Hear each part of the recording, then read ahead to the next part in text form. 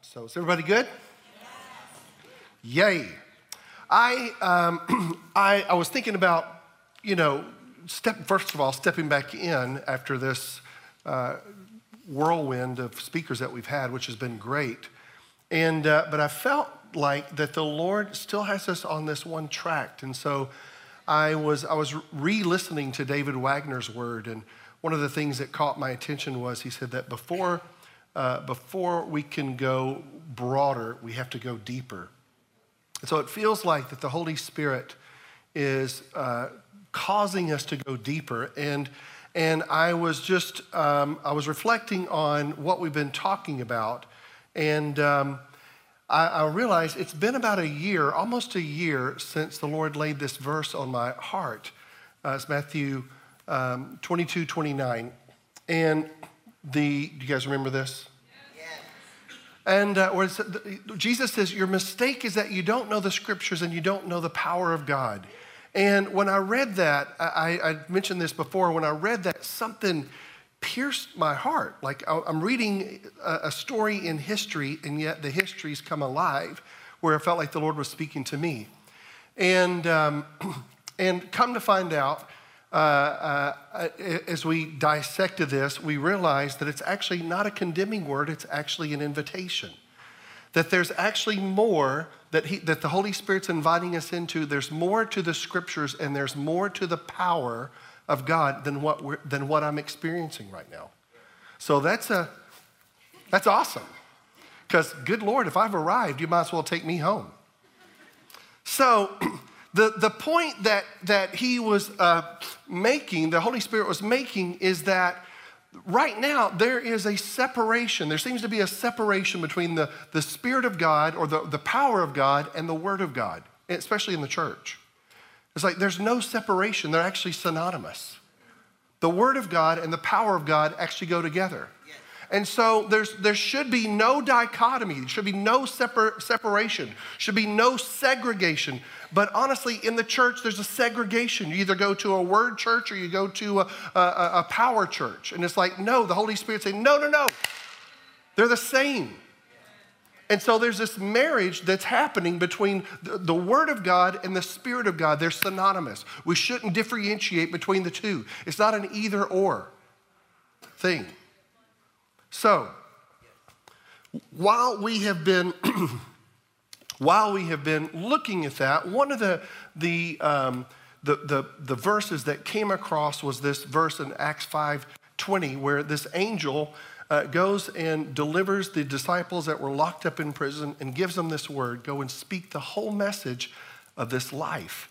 And so, as we are looking at scriptures and understanding the power of God and how they relate to one another, we're also dissecting, if you would, the whole message of this life. Life is actually capitalized. It's a person. His name is Jesus.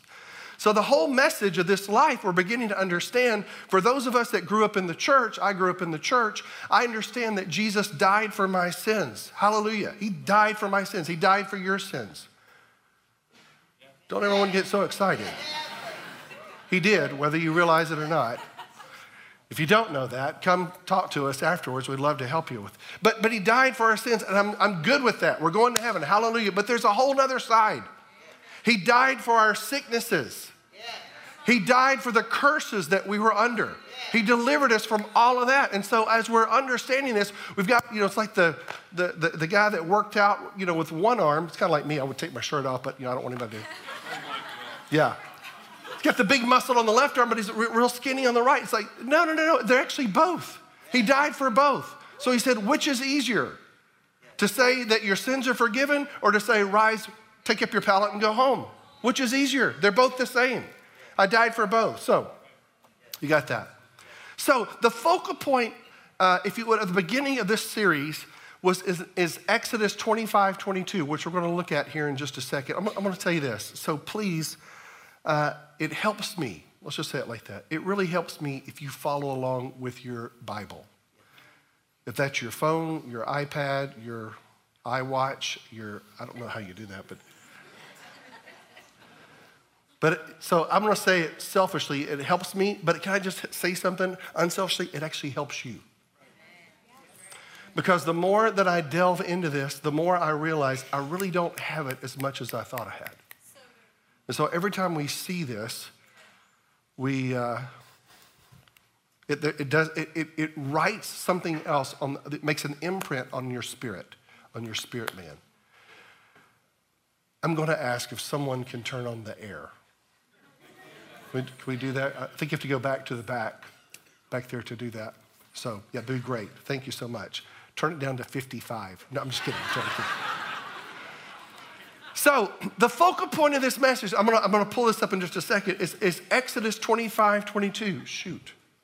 Exodus 25:22, where God told Moses, told him to go build a sanctuary, build this tent. And here's the dimensions, here's what it looks like. And while you're doing this, I want you to build this box, so to speak. It's a little bit bigger than this. I think it's 47 inches, about like this, by 27 inches. And he says, put a cover on it. It's called the atonement cover. This will serve as the mercy seat. And he told Moses that God, would meet Moses there. It's like, what? At this place called the atonement cover. I'll meet you there, which is just unprecedented if you think about it, because he owns the whole thing.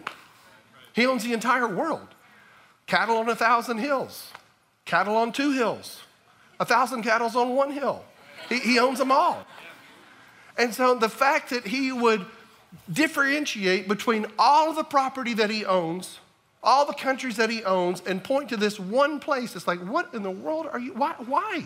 What are you talking about? We saw that the reason that there was only one place to meet, we didn't understand that until we understood this verse right here in Psalms 89:14. It says, righteousness and justice are the foundation of your throne. Mercy and loving kindness and truth go before your face. Righteousness and justice are the foundations of his throne. Righteousness and justice. It's the seat that his government sits on. So I use the illustration of a chair. The foundation of a chair is its legs.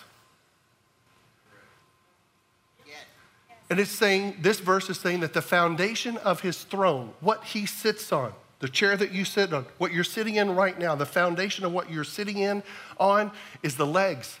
The foundation of what he sits on, righteousness and justice. Righteousness is upholding the government of his kingdom.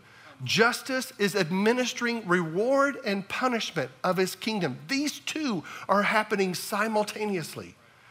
And so, because of the fall of man, when Adam and Eve fell, when they disobeyed God, what happened was the justice side kicked in. And now, because of what happened, there was a separation between God and man. And so God was back here trying to get back to man, but because of the protocol of his government, because of the justice side of his government, he couldn't get back there until the guilty one was actually punished. Couldn't get there. And so what happened was that he came up, or he saw in his foresight, he saw that the way for him to get back to there was to have a substitute. A sacrifice, a substitute, someone that could take the place of the guilty one, or something that could take the place, that was animals, could take the place and satisfy the justice side of his throne. I'm back here because I always put the chair back here. That's what's, if you're wondering why I'm back here, I'll sit up here. But the justice side of the throne was calling out for blood. There has to be bloodshed. And so, Exodus 25:22 says this. He said, I will meet you there and talk to you from above the atonement cover. From there, I will give you my commands for the people of Israel. It was this place, this one place where the blood was shed, where the life of the innocent was exchanged for the life of the guilty. He said, I can meet you there, but because of this protocol that I have, I can't get to you in any other way. I have to meet with you there where the blood was shed. So we realize that when we read this, that mankind is the one who created the breach between man and God, right? So it's actually man that left God. So we're left with that understanding of, okay, we're the ones that left. We have to come back to here to meet with you, which is true. But there's another side that I didn't see, but because of the protocol of his government, because he was bound, so to speak, by the governmental protocol, he couldn't get to me. And the only way that he could get to me was through the blood. So not only was it prohibiting me coming to him, it was prohibiting him to get to me. But he can come to me as long as there's bloodshed. Is this your first time hearing this?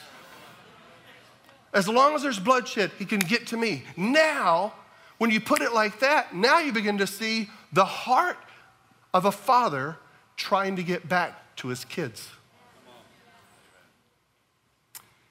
So, with that in mind, this place that I'm going to point to here,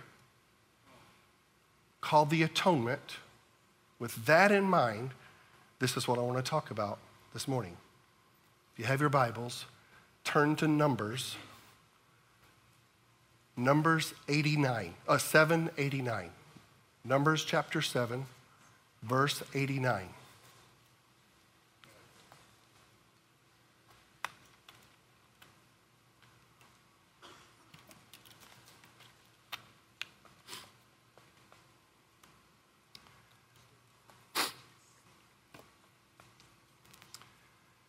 It says this: whenever Moses went into the tabernacle to speak with the Lord, he heard the voice speaking to him from between the two cherubim above the ark's cover, the place of atonement. So what I left off was when God was instructing Moses to build this sanctuary and to build this tabernacle and to build this ark, above the ark were these two cherubim. You've seen pictures of it where the wings are like this on either side, one at the head, one at the foot, and they're both touching. And it's saying that when Moses walked into that room, into the holiest of holies, the voice would be emanating from that one spot, right above where the wings are touching. That's where he conversed with God, the place of atonement that rests on the Ark of the Covenant. The Lord spoke to him from there. Now, I've underlined there because God keeps referring to a place called there. I'll meet with you there. I can meet with you there. Where? Place of atonement. It's where the angel's wings touch. It's right above the sacrifice. It's right above the bloodshed. I can meet with you there. We can interact there. Now, I want to show you something. Because I love different translations, I'm going to read the exact same verse from the New International Reader's Version. Watch this. Moses entered the tent of meeting. He wanted to speak with the Lord. There Moses heard the Lord talking to him. The Lord's voice was speaking to him from between the two cherubim. The cherubim were over the place where sin is paid for. It was the cover on the ark where the tablets of the covenant were kept. The Lord spoke with Moses there. So if we were to boil this down, this verse would read like this. The Lord's voice was speaking to him from between the two cherubim. The cherubim were over the place where sin is paid for. The Lord spoke with Moses there.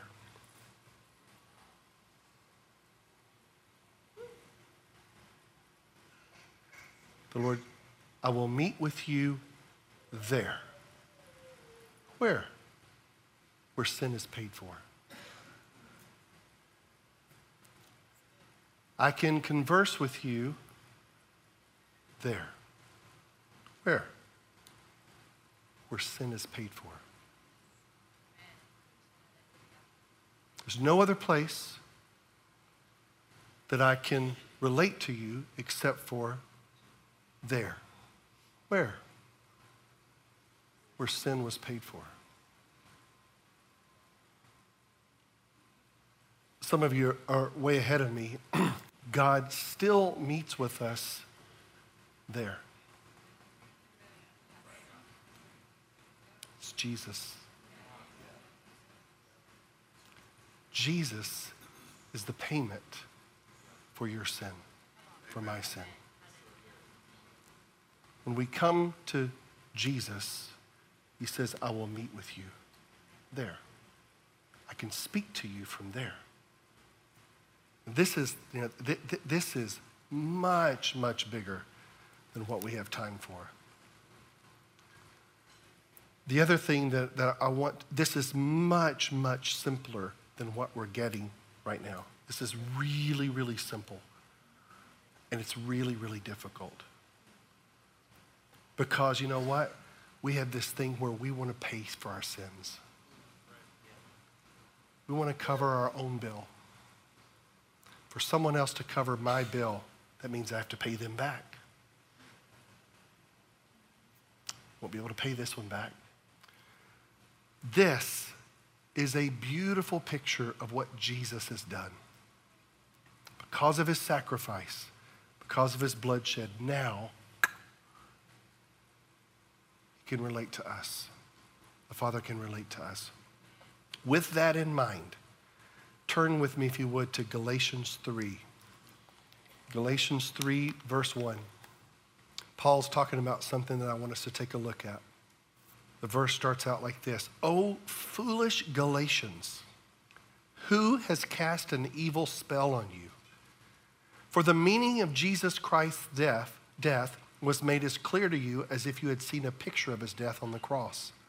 Let me ask you this one question. Did you receive the Holy Spirit by obeying the law of Moses? Of course not. You received the Spirit because you believed the message you heard about Christ. Paul is pointing to something here. He's pointing to the fact that after the Galatians had received the Holy Spirit, they somehow thought that the rest of their walk with God was up to them. You received the Spirit because you believed the message. What message? Well, for starters, let's start with Isaiah 53. In verse 4, it says, surely our sicknesses he himself bore, and our pains he carried. Yet we ourselves esteemed him stricken, smitten of God, and afflicted. But he was pierced for our rebellion, crushed for our sins. He was beaten so we could be whole. He was whipped so we could be healed. All of us, like sheep, have strayed away. We have left God's paths to follow our own. Yet the Lord laid on him the sins of us all. I will meet you there. Where? Where your sins were laid upon this one. So Paul is saying that the gift of the Holy Spirit came because they believed, not because they did anything to deserve it. It's a big deal. So folks, this is a big deal, especially in this area. I grew up in this area. This area is full of religion. Religion, anyway, the church that I grew up in, I understood that point, but after that, then everything else was up to me. There's truth in that. It's not the whole truth. You keep coming back around to the place where sin was paid for. So a couple of verses down, in verse 5, look at this. Paul says, I ask you again, does God give you the Holy Spirit and work miracles among you because you obey the law? Of course not. It is because you believe the message you heard about Christ. So earlier, he's referencing the Holy Spirit. Now he's referencing miracles. How does a person receive a miracle? The same way they receive the Holy Spirit. We believe the message We heard about Jesus. Not because we've done anything to deserve it.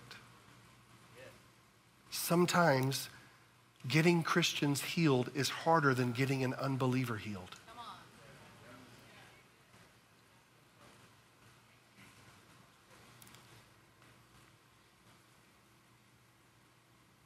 Because somehow we still equate it that it's still up to us. I haven't prayed enough, I haven't fasted enough, I haven't read enough, I haven't.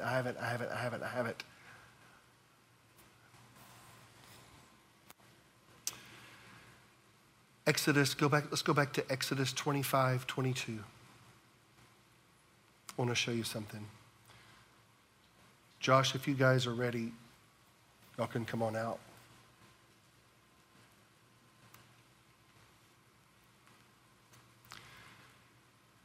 I will meet with you there and talk to you from above the atonement cover. That phrase, I will meet with you there, has been drilling me.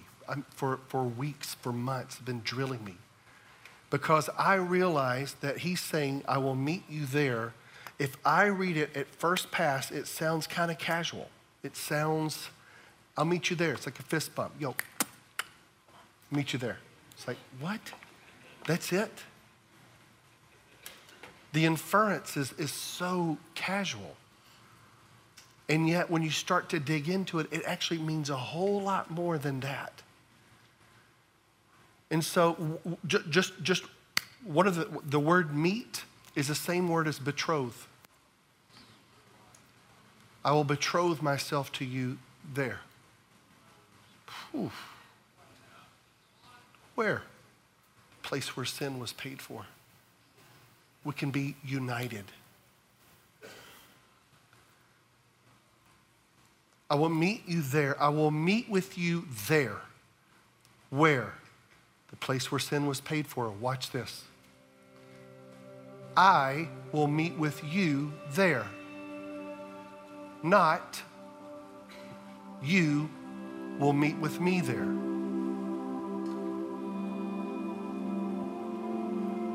So Jeff, what's the difference? I will meet with you there. In other words, he's saying, when you go there, I'll meet you.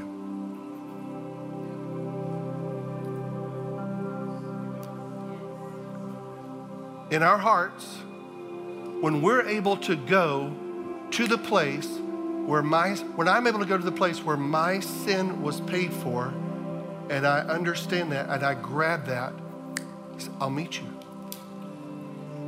There's no other place that I can meet you. Jeff, all of your good works, everything that you think you've done, that you haven't done, pales in comparison. There's no other place. I can only meet you here.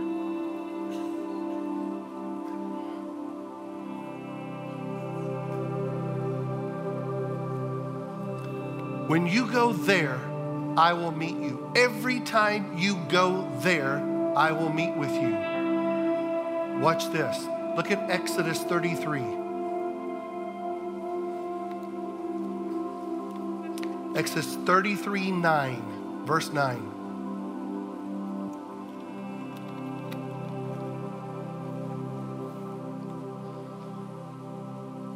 It's a word picture.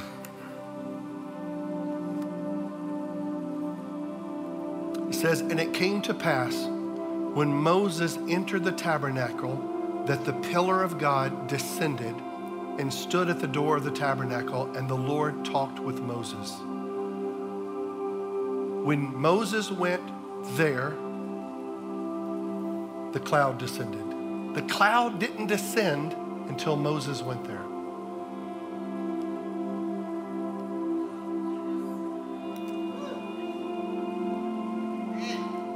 When you go there, the cloud will descend. I will meet you there. When you go there, I'll meet you. No other place. Where? It's where sin was paid for. It's Jesus. That's why Jesus said, no one can come to the Father except through me. I'm the one that's paid for sin. He won't meet with anybody apart from me.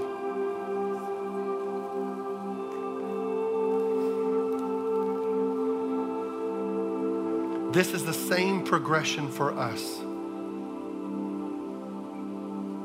I simply go to the place where my sin was paid for, which is Jesus, and he meets me there.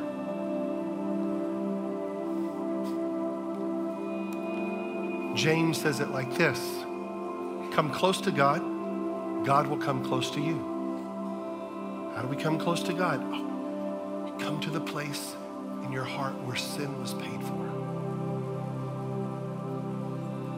You know why this is good news? It takes all the performance off of us. It takes all the performance off of you. All the performance. You know why? Your past doesn't count. Your past doesn't count. He erased the past. He took care of that. He paid for your sins. He paid for your past. He's paid for your present. He's paid for your future. The thing that got Paul was like, oh my goodness, who has cast a spell on you? Who bewitched you, is what it says. Who bewitched you? How did you get so crossed in your thinking? How did you get so messed up? You began over here and you think now that you're ending it, that it's up to you. No, he who began a good work in you is faithful to complete the work.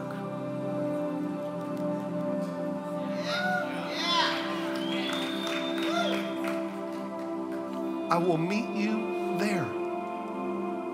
From there, I'll speak to you. So could it be that if we're having trouble hearing God, we're trying to get to him some other way besides here? What would be the other way? Our good works, the merits that we've done, the praying that we've done. There's no other way but here to come to the one who's paid. The sin was paid for. You have instant access.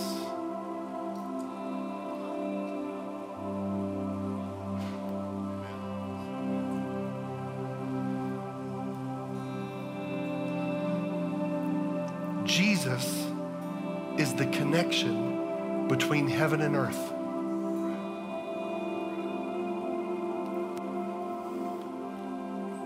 I wasn't going to.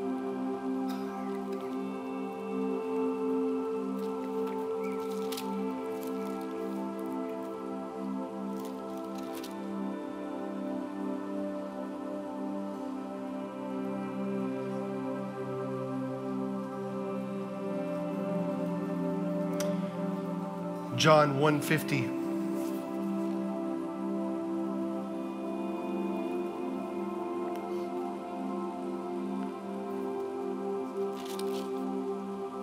Or 48, actually 47, Jesus saw Nathanael coming to him, and he said, behold, an Israelite, indeed, in whom there is no deceit. Nathanael said, how do you know me? Jesus answered and said to him, before Philip called you, when you were under the fig tree, I saw you. Nathanael answered him and said, Rabbi, you are the Son of God. You are the King of Israel. Jesus said to him, because I said to you, I saw you under the fig tree, you believe? You'll see greater things than these. And he said, truly, truly, I say to you, you will see the heavens opened and the angels of God ascending and descending on the stairway, which is the Son of Man. One version said, on the stairway, which is the Son of Man. Jesus is the stairway between earth and heaven. Jesus is our ladder to God. Ladder.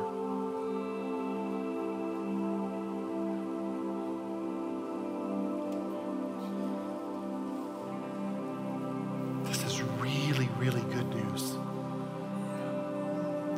It's really simple. He's made it to be simple.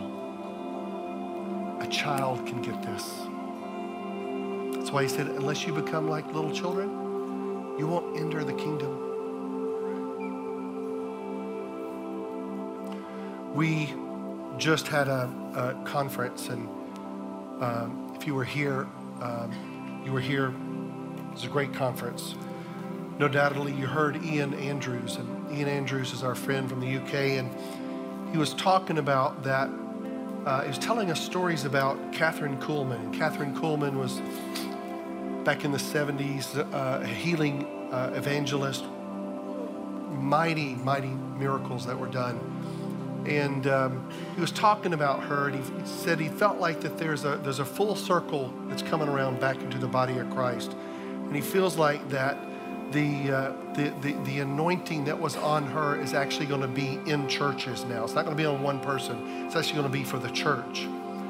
And so as he was talking about her, he was telling us a story about when he went to her meetings, that every night that they would sing this simple song, and during this simple song is when things started happening. And the song was the song by Bill Gaither, He Touched Me. Just figured out the age group in the room right there. I think my parents had Bill Gaither's tour jacket. We had a lot of Bill Gaither stuff. But anyway, He Touched Me. And so what Ian was talking about, the words are, he touched me. Oh, he touched me. And oh, the joy that floods my soul. Something happened. And now I know he touched me. What Ian was talking about was look at the progression. He touched me. And that's the dilemma. That's the hard part. We think we have to touch him, and we can touch him. But what he's trying to get us to come back to, when you come back to the place where sin was paid for, relax. I'll meet with you there. So it's he touches me. He touches you. All the unworthy thoughts, all the places where you think that you're not worthy, those were all dealt with here, where sin was paid for. Now you have an open access to Jesus and the Father. It's good. Let's stand if you would. So Ian told me, he said, Jeff, I don't know if you were here. For those of you who were here that last night, it was awesome. Lots of things happening, lots of people getting touched, a lot of people getting healed. And Ian leaned over to me and said, Jeff, you're going to want to re-sow this. You're going to reopen this, because if you don't continue sowing this into the fabric of your body, you'll lose it. Say, oh, okay. So I'm a man under submission. So I'm going to do what Ian said, and we're going to sing. I can't make anything happen. You can't make anything happen. But the thing about it is he promises that if we come here, I'll meet you there. So in your heart, come to the place where your sin was paid for. And open your heart. We receive. Father, we receive. Jesus, we receive every perfect gift. We receive it. I'm not calling you a sinner. Don't hear me say that. I'm not calling you a sinner. You're a son. You're a daughter. I'm not calling you that. Come to the place where sin was paid for and allow him to touch us. Go ahead.